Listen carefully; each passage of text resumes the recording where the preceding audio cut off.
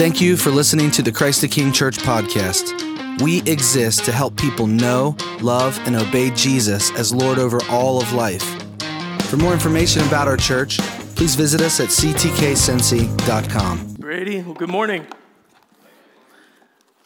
If you have your Bibles, turn with me to Luke. We'll be in chapter 8. Sorry, I didn't skip ahead. Fast tracked, chapter 22. We're getting through this thing. We're going to do it all today, chapter 8 through 22. What do you guys think? Chapter 8, verses 26 through 39. My name's Cameron, and I'm one of the pastors here at CTK. If I haven't gotten a chance to meet you, I would love to. But I count this as my greeting to you right now, and I hope to connect with you after the gathering. But we'll be continuing this study in Luke here with the second of 4 miracles. Sounds super loud in here, doesn't it? Seems kind of loud. Is it really loud, or is that just me? Okay, really loud. I'll try not to yell. How about that? If I yell, we'll have some bleeding ears in here. All right, I'll keep it low. But Luke chapter 8, continuing on in this kind of series of 4 passages where we see Jesus' miracle-working power. And as I was thinking on this passage this week, I was actually at a trivia night with some friends earlier this week. Shout out to these guys. Hey, they're all in here. We won, carried home a trophy. This show came up, and it's a show I haven't thought about in a long time because I don't have cable, and I haven't for 8 years. That's not like a spiritual flex. I waste plenty of time in other ways. That's just not the way that I waste time. So this show came up, and I was like, Extreme Makeover Home Edition. Now that's a show that I haven't thought of in a while, and I think that show is so funny. And as I got to thinking about it, there's shows all kinds of shows just like this. There's HGTV and TLC and all these different kinds of networks that do these shows like this. And it's kind of funny, you look at these; it's so predictable. Right? There's nothing surprising. It's the same show that they've been doing for 15 years. There's a formula they just, kind of rinse and repeat every single time. And all throughout this show, they're going about building up the suspense, looking at all the ups and downs that they experience along the way, these blown budgets, surprise problems, disagreements, only to find that silver lining where they settle on exactly the design that they want to have, all to heighten that sense of anticipation that you feel at that final scene when all the family and friends are gathered around and they're waiting with eager anticipation, and they all chant what? Move that bus. And they get to see this incredible transformation of their home that they remembered as one way, and they see something quite different. Now, I know that's kind of a funny illustration, but there's a reason that stories like that stand out to us, which is with as much significance as they do. There's a reason that these kinds of things are popular and successful. There's power in story, and particularly there's power in stories that cause us to imagine how transformation might be possible in our own lives. Whether we dream of having a beautiful home, the right career, the perfect body, success in our education, seeking accomplishments there, having the idyllic home life and family, we're drawn to these stories with a before and after because they teach us to imagine that transformation to these ends might just be possible for us. That's quite a drug for people who want to see the broken parts of their lives become beautiful. And in Luke chapter 8, we find, like I said, these 4 stories of Jesus performing these miracles.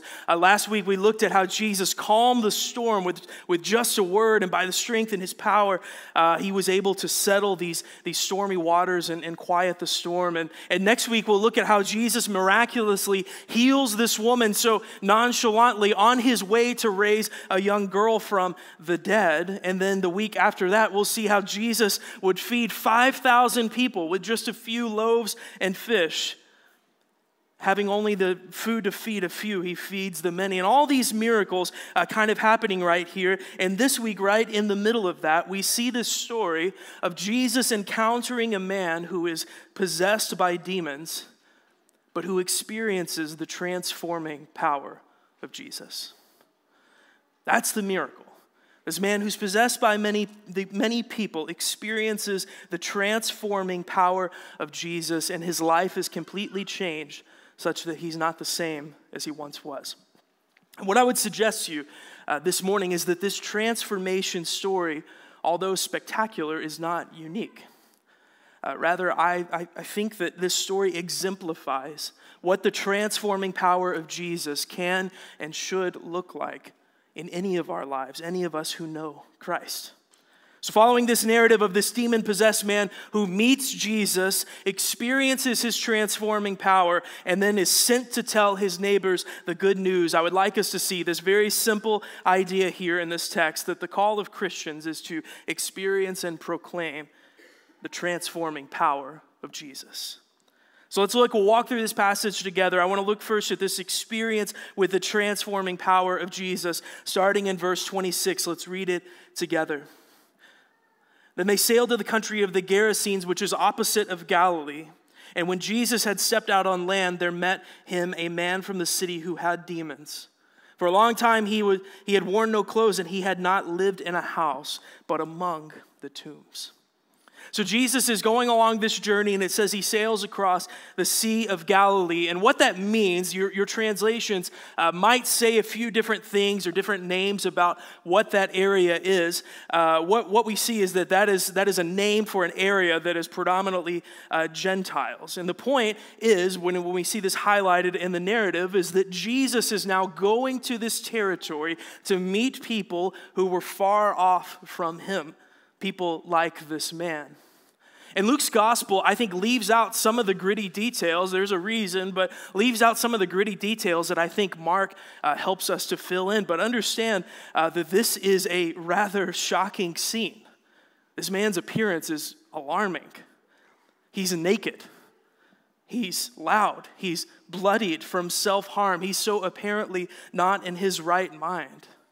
Verse 27 said that he was living not in a house, but among the tombs, which were likely on a cliffside near this area next to the sea, but far away from the city. You see, understand that this man was so ostracized from society, so on the fringes of the people that he knew, and left to wallow out there in his own misery, that he might as well have been dead. He certainly was to the people that had left him there. But as Luke often reminds us, it is exactly these people for whom Jesus came.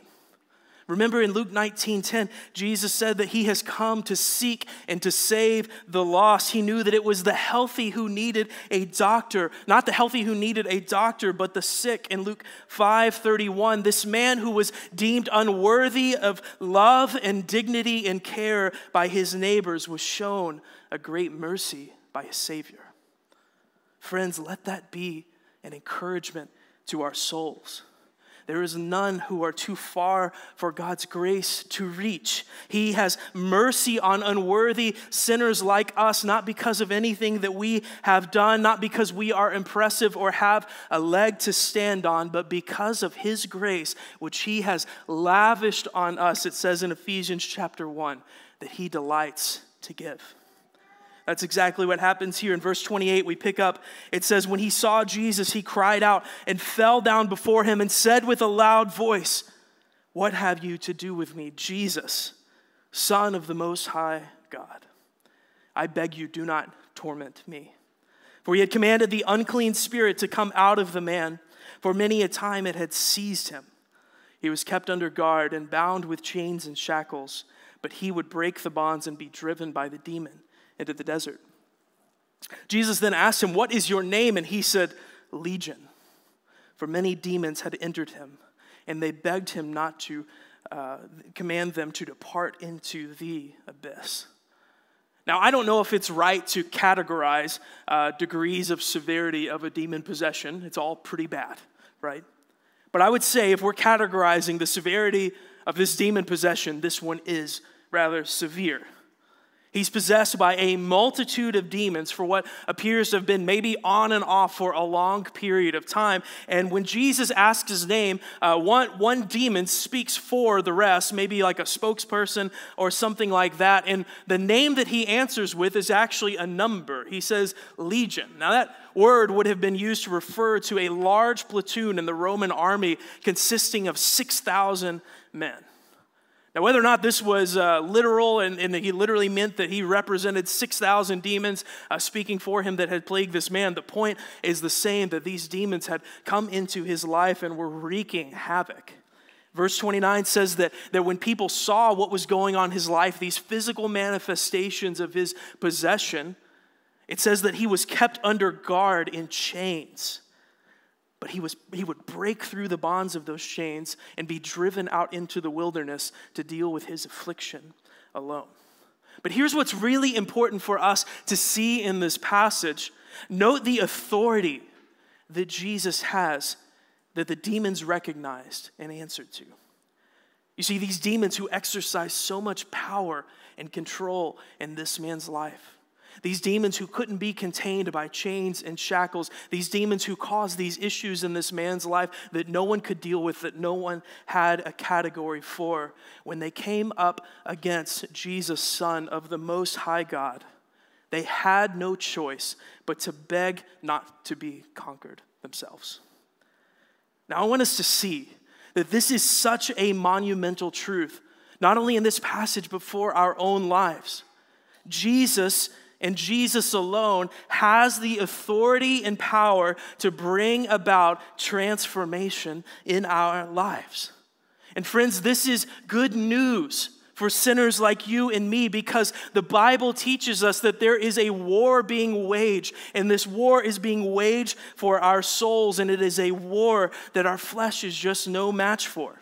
Ephesians chapter 6, verse 12 says that we do not wrestle against flesh and blood, but against the rulers, against the authorities, against the cosmic powers over this present darkness, against the spiritual forces of evil in the heavenly places. Friends, that's a reality for us. But hear this truth and know it down deep. Our Savior is powerful and victorious over all of our enemies. And the good news is that his victory and his power has become our victory and our power. Colossians 1, chapter 1, verses 13 through 14 says that he has delivered us from the domain of darkness and transferred us into the kingdom of his beloved Son, in whom we have redemption, the forgiveness of sins. Friends, see, Christ alone is our deliverance from evil. He alone is the victor over the world, our flesh, and the devil. See that this goodness of the gospel is for you. The freedom and power that this man would soon walk in is the freedom and power that is yours in Christ. And we see that here in verse 32. It says, "Now a large herd of pigs was feeding there on the hillside, and they begged him to let them enter these. So he gave them permission. Then the demons came out of the man and entered the pigs, and the herd rushed down the steep bank into the lake and drowned." Friends, it's because of the power and authority of Jesus that he was able to save this man's soul from the evil forces that had held him captive for many years. The plagues that have confounded all the people around him, that nothing that they had in their life or in the power of their flesh had any match for. Jesus was able to save this man's soul with just a command of these demons, and they fled.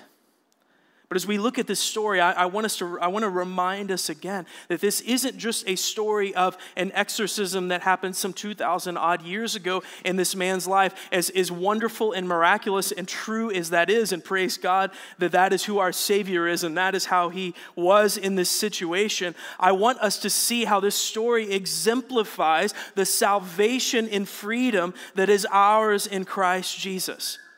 It shows us how this power that Jesus used that he used to cast out these demons is the power that lives and works among us. That is the power of Christ through and in us and in our lives. And I want us to see and rest on how that is true. Because something I'm aware of this morning is that every single person here has faced temptation to sin and has failed, probably recently. Am I right? We don't have to raise hands, right? Every single one of us have been walking through this. Every one of us is laboring to walk with Jesus faithfully, but in our lives we experience so many ups and downs, and what we need in our lives is not a better effort of the flesh to transform us and to make us better. What we need is the transforming power of Jesus at work in us, in our marriage, in our parenting, in our work, as we share the gospel with our family and friends and neighbors, as we labor to be good friends, fellow church members. We don't need the best tips and tricks for how to be successful in these things. What we need is a transformation of the inner self, Christ's power working in us.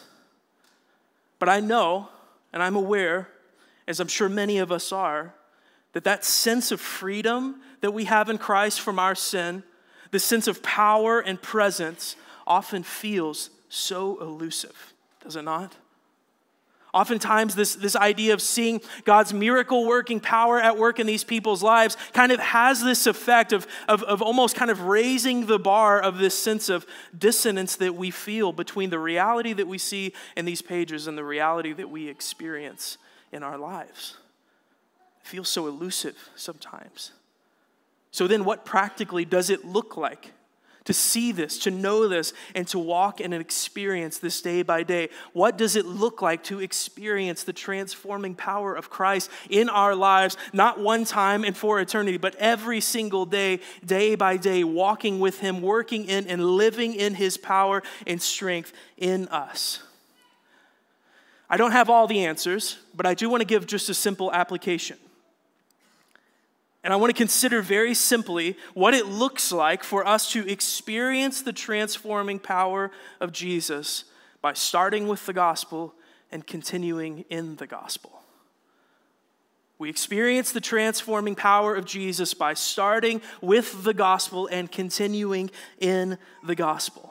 Here's what I mean by that. We start with the gospel when we recognize this reality that is gloriously true for our lives, and we live it in such a way that we know it and has impact on our lives. We start from a place of knowing down deep in our souls that we are fully loved and fully known and fully accepted in Christ, not because of any merit within ourselves, but because of His death on the cross, which has offered forgiveness of our sins. He died in our place and placed His perfection on us. He freed us from our bondage to sin and empowered us by His Spirit to walk in His ways.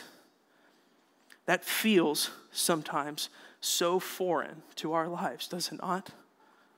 If we're really honest, we hear these glorious truths and we say, why does that feel so far?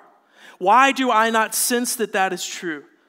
Why do I know that these stories, these propositional truths about this Son of God, the Savior Jesus Christ, coming to die on the cross because He loves me and He has placed His perfection on me through His bloodshed.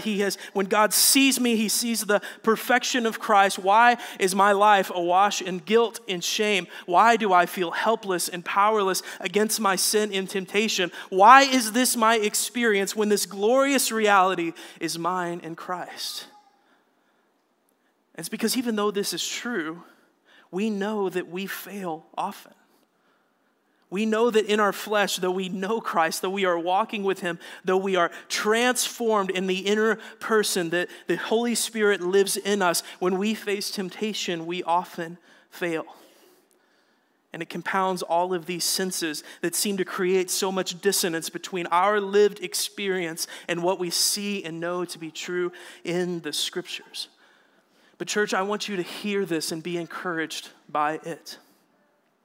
When we fail, when we fall short, when temptation comes our way and we give in, when we are dragged away and enticed because of our sin nature that still rears its head at work in our heart, yes, we need to take seriously our offense before God and recognize the brokenness and wreckage that sin creates in our lives. We need to see and know and be aware of that. But as we see and know and grow in our awareness of that, church, we need to be all the more aware and reminded of His sufficient grace for us. that there is more mercy in Christ than sin in us, as one saint has said before. And here's why I think that that's so important. Here's why it's so important that we start with the gospel when we see this at work in our life, when we see our hearts wonder, when we see sin creep up, when we are longing to see the transforming power of Jesus at work in us and in our flesh, transforming our lives around us. This is why it's so important that in our failures, which we will have daily and often, here's why it's so important that we start with the gospel. Because the gospel we preach to ourselves and our failures is often the loudest and most formative gospel we will ever hear. The gospel we preach to ourselves and our failures is the loudest and most formative gospel we will ever hear. Here's why. If in our sin we believe the lie that the answer is within ourselves and that we need only try hard and do better, it at least gives us an enemy to blame, which is ourselves. But that leads us no nearer to the freedom and power that is ours in Jesus. Instead, friends, we need to, in our sin and in our failures, in the ups and downs, whatever seasons of life, however His grace is at work in us, when we falter and when we succeed, we need to be rooted in the good news of His grace for undeserving sinners like ourselves. We need to be confident that He will bring that work of grace to completion, as it says in Philippians chapter 1, verse 6, because what we believe to be true about who Jesus is and His grace at work in our lives will transform everything about the way that we live. And it's on that firm foundation of starting with the gospel, reminding ourselves, preaching this truth to ourselves, that we likewise continue in the gospel. And what I mean by that is that we press on, not starting from a place of beginning in the gospel and then continuing that work in the flesh, but starting down deep, rooted in the reality and truth that is the gospel of Jesus Christ for us, and that we continue to press on in our lives day by day in the strength and power of Christ, and not in an effort of our flesh. Our best efforts to fight our sin, to fight our temptation, to make ourselves look like Jesus, are no better than the chains and shackles that broke trying to hold this man in place. All of our efforts to change ourselves and to change our lives and to seek transformation that come from the flesh are efforts that happen in vain. They're worthless. They do nothing for us. We don't need greater effort. We don't need maximized efficiency. We don't need the best tips and tricks on how to become a better husband or wife or mother or father or son or daughter or friend or worker or anything like that. We need to abide in Christ. We need to be rooted in Christ. That's exactly what Jesus teaches us in John chapter 15. He is the vine and we are the branches. Apart from Him, we cannot produce fruit. That is what it looks like in our life to be connected to the nearness and experience the transforming power of Christ day by day. It looks like the daily discipline of walking with and abiding in Christ. Now, I want to say this just practically. What does it actually look like to do that? Out of curiosity this week, I Googled and I was like, I'm going to find an answer. How do I live in the power of Christ? That was one thing I Googled. And I wanted to see who had an answer. And then I asked the question, how do I live in the Spirit? Because that was usually how do you get the power of Christ? Well, you live in the Spirit. I was like, okay, next rabbit trail. How do you live by the Spirit? Anybody ever Googled something like that? Want to raise a show of hands? Like this thing that we rehearse and say often, and we say, yeah, abide with Christ. That sounds awesome. Yeah, I'll do that. Live in the Spirit. Yeah, that sounds great. I want to live in the Spirit, not in my flesh. That's awesome. How do I do that? What does that actually look like?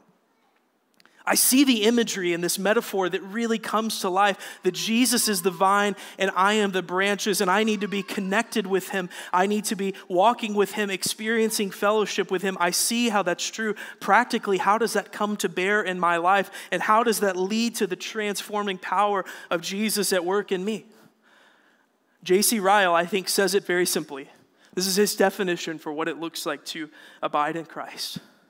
To abide in Christ means to keep a habit of close communion with him, to always be leaning on him, resting on him, pouring out our hearts to him, and using him as our fountain of life and strength, as our chief companion and best friend, to have his words abiding in us, and to make them a guide for our actions and the rule of our daily conduct and behavior.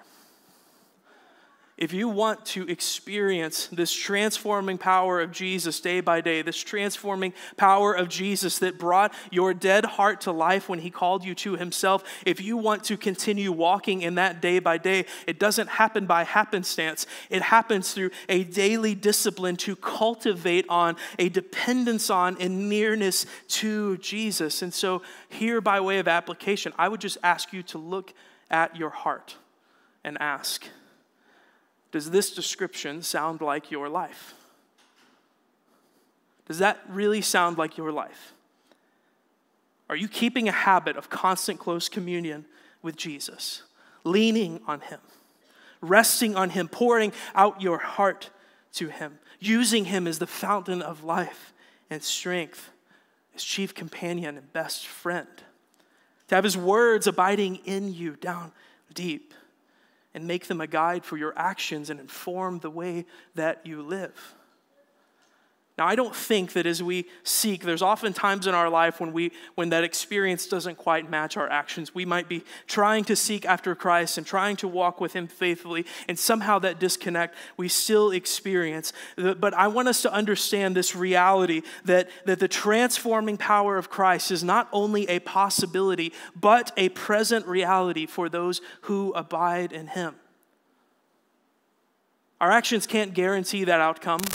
That if we seek after him, that we won't still fail, that we won't still try to do things in our own strength, that we won't still try to do things in our flesh. But we can be confident that if we don't seek after him and don't seek to abide in him, then by no means will we ever be walking with him. By no means will we ever be living in his strength and power. It is really that simple. Abide in Christ. That's what it looks like to continue experiencing his transforming power day by day. But we see also that this man not only experienced the transforming power of Jesus in his life, but he was sent to proclaim that transforming power to his neighbors and to his city. Look with me in verses 34 through 39. It says this: when the herdsmen saw what had happened, they fled and told it in the city and in the country. And the people went out to see what happened. And they came to Jesus and found the man from whom the demons had gone, sitting at the feet of Jesus, clothed and in his right mind. See, all these elements that were present here, he's naked, he's out of his mind, he's wild and crazy, now subdued, sitting at the feet of Jesus, not falling before him in fear and trembling, but sitting at his feet in humility, experiencing his grace, clothed and in his right mind. And what was the response? They were afraid. And those people who had seen it told them how the demon-possessed man had been healed. Then all the people of the surrounding country of the Gerasenes asked him to depart from them, for they were seized with great fear. So he got in the boat and returned. The man from whom the demons had gone begged that he might be with him, but Jesus sent him away, saying, "Return to your home and declare how much God has done for you." And he went away, proclaiming throughout the whole city exactly that, how much Jesus had done for him. The last thing I want to highlight from this passage is a reality that I think is for all of us. That this man who had experienced the transforming power of Jesus is sent to proclaim that good news of Christ to others. I don't want to overcomplicate this, so I won't. This is the most basic formula for discipleship in the Bible. Someone meets Jesus, they come to know him, they come to follow him, they hear and respond to the gospel, and then they live as people sent to proclaim that gospel to others. It is not more complicated than that. Don't miss, though, the simple yet profound reality that proclaiming the gospel as a vocation for our lives is knit into the very DNA of what it means to be a Christ follower. Church, I want us to be compelled by this vision in its simplicity. When we answer the question, what does it mean to be a Christian? So many things come to mind.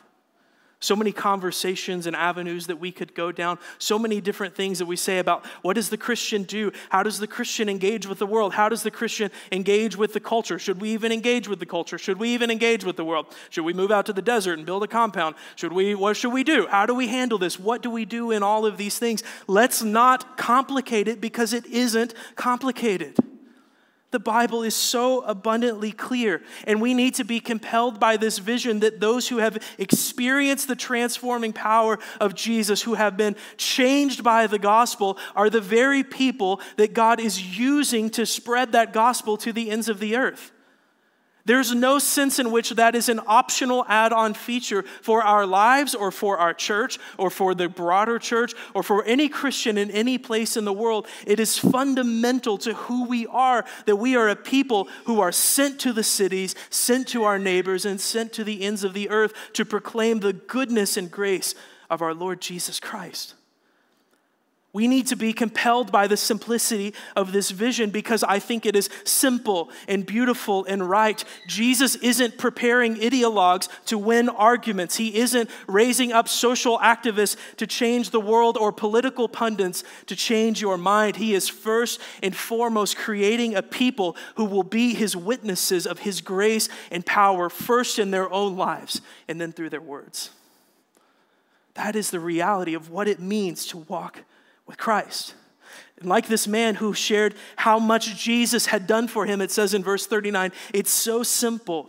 We too are called to boldly proclaim that gospel in our lives and in our words. Being able and not unable to point to ourselves is the first example among any of what it looks like for a sinner to be saved by the grace of God and transformed to look like Jesus the next day after day after day after day.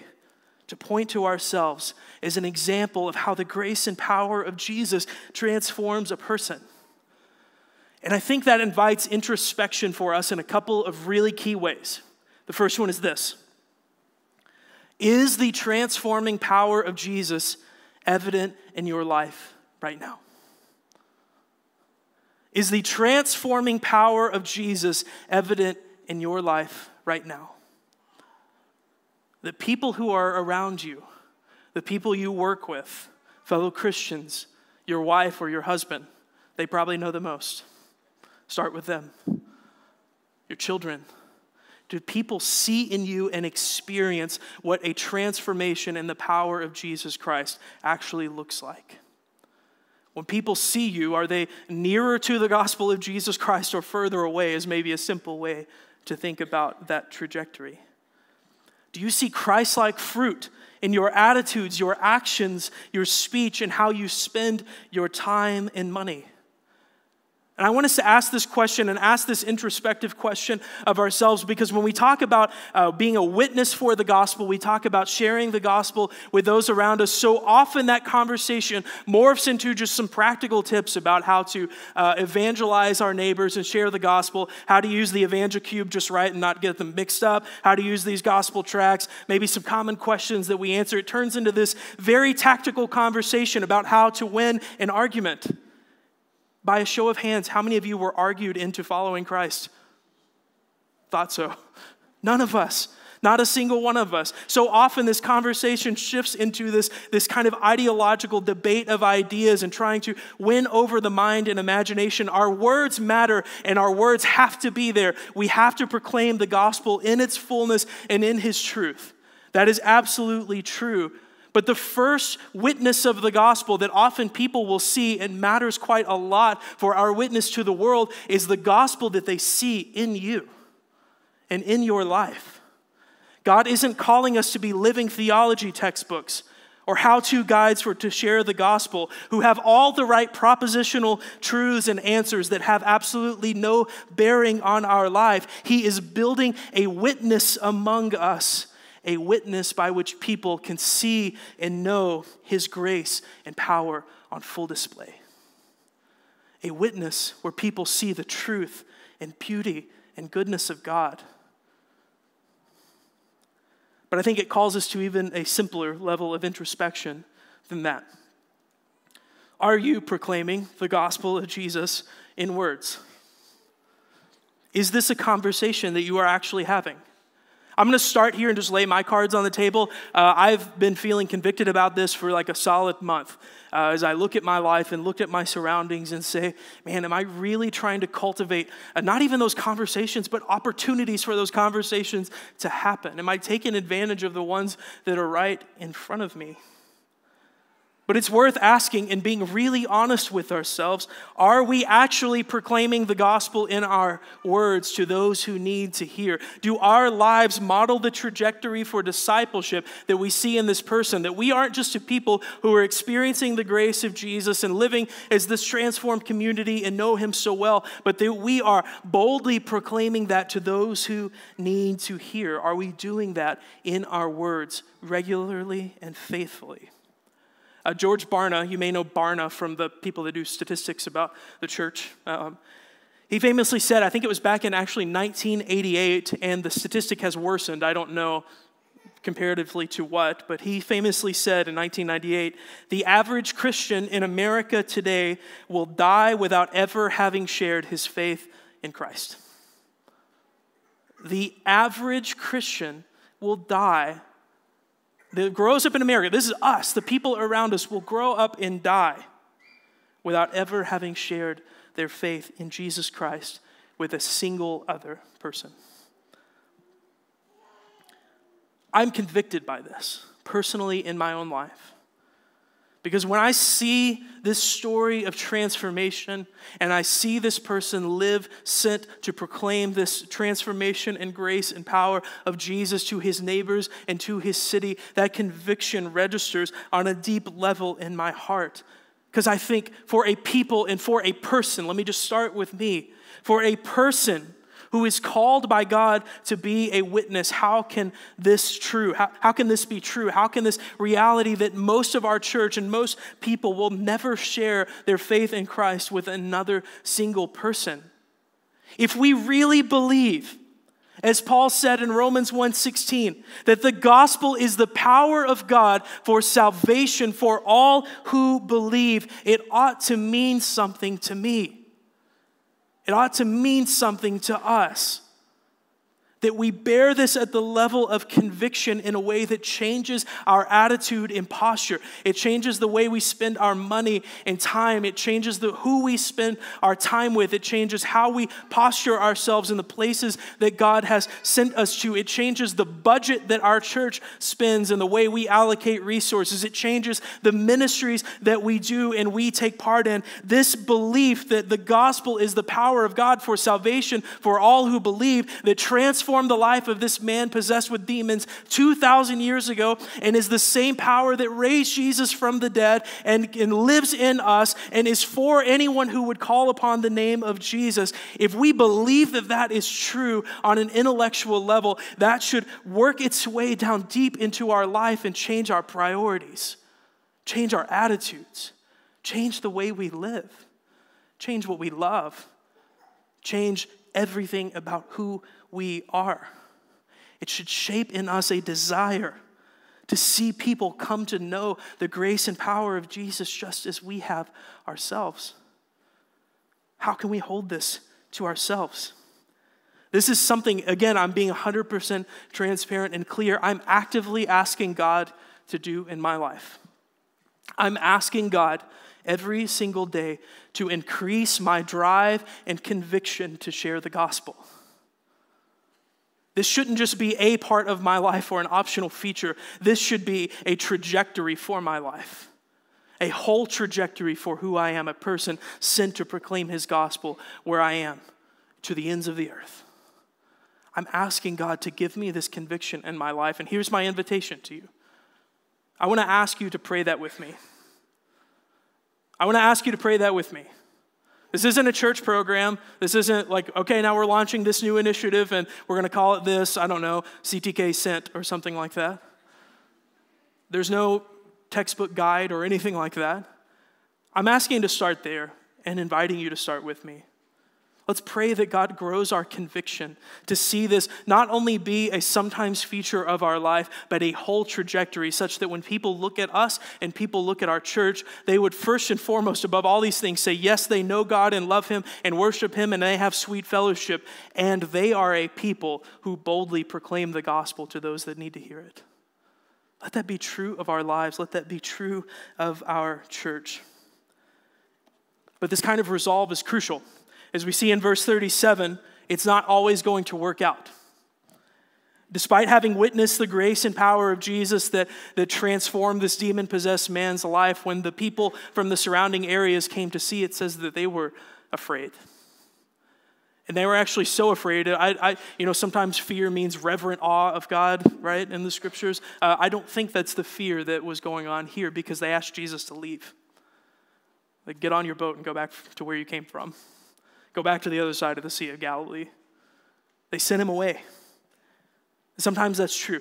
We can't control the outcome of our evangelism. And sometimes that's scary. Sometimes that keeps us from boldly proclaiming. I understand that that's true. I've seen it be true in my life. God alone can move in the hearts and minds and lives of unbelievers to call them to himself. But what we can control is our faithfulness to the task of proclaiming his gospel.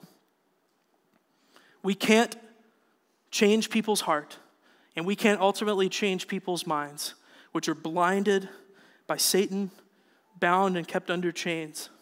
But we can control our faithfulness to the task.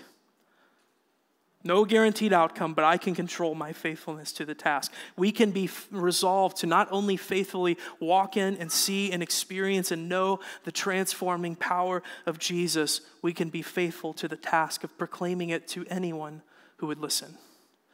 This is the trajectory for the Christian life. This is what it looks like to experience the magnitude of the transforming power of Jesus, such that it changes our lives and teaches us to love and know and walk in the right ways, to know Jesus, to worship him, to walk with him daily. Yes, it is these things, but it is this transforming power of Jesus that compels us to go forward with the most compelling answer for a dying world, proclaiming this gospel that people might also come to see and know and walk with Christ themselves. Let's pray. Father, we pray that this is true for us.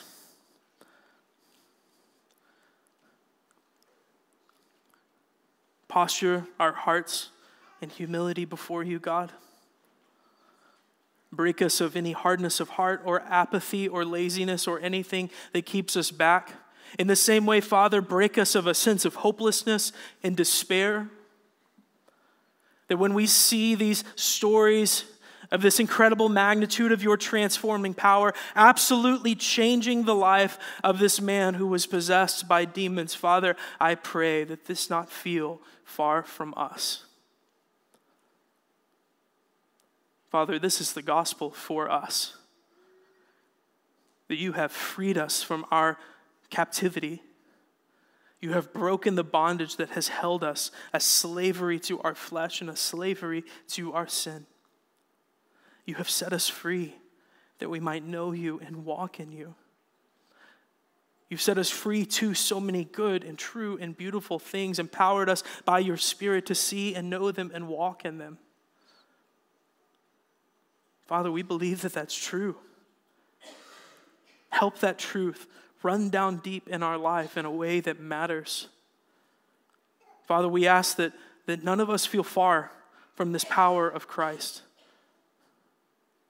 Father, what began in the flesh, as the Apostle Paul questioned, May it be true that we ask with the same level of incredulity, how can it be perfected? What began in the Spirit, how can it be perfected in the flesh? We know that this isn't true. This gospel that you have saved us into, called us into, is the same gospel we need to be rooted in day after day. Father, help us to abide in you. Give us the strength and power and resolve to be near to you, to pursue you, to have the discipline to walk daily with you, to have communion, sweet fellowship with you. Father, grant that to us, because ultimately it is yours to grant. But Father, we place ourselves in line and ask you to do that in us. And Father, we ask that we see that trajectory does not end there. Father, you are building a witness among us that is true and beautiful and good, because you are true and beautiful and good. You are building a witness among us, not with all the right answers and all the right propositional truth, but a witness where people can see and know that you are God and you are good, that you are glorious, and that your gospel is powerful to transform lives, because people see in us that reality coming to bear. And Father, we ask, send us with that compelling answer. Convict our hearts. Father, make this the trajectory of our lives. We long to see your kingdom come and your will be done on earth as it is in heaven. So, Father, we proclaim your kingdom come and your will be done. We proclaim this glorious gospel here where we are and to the ends of the earth, we pray. Do this work in us. Amen.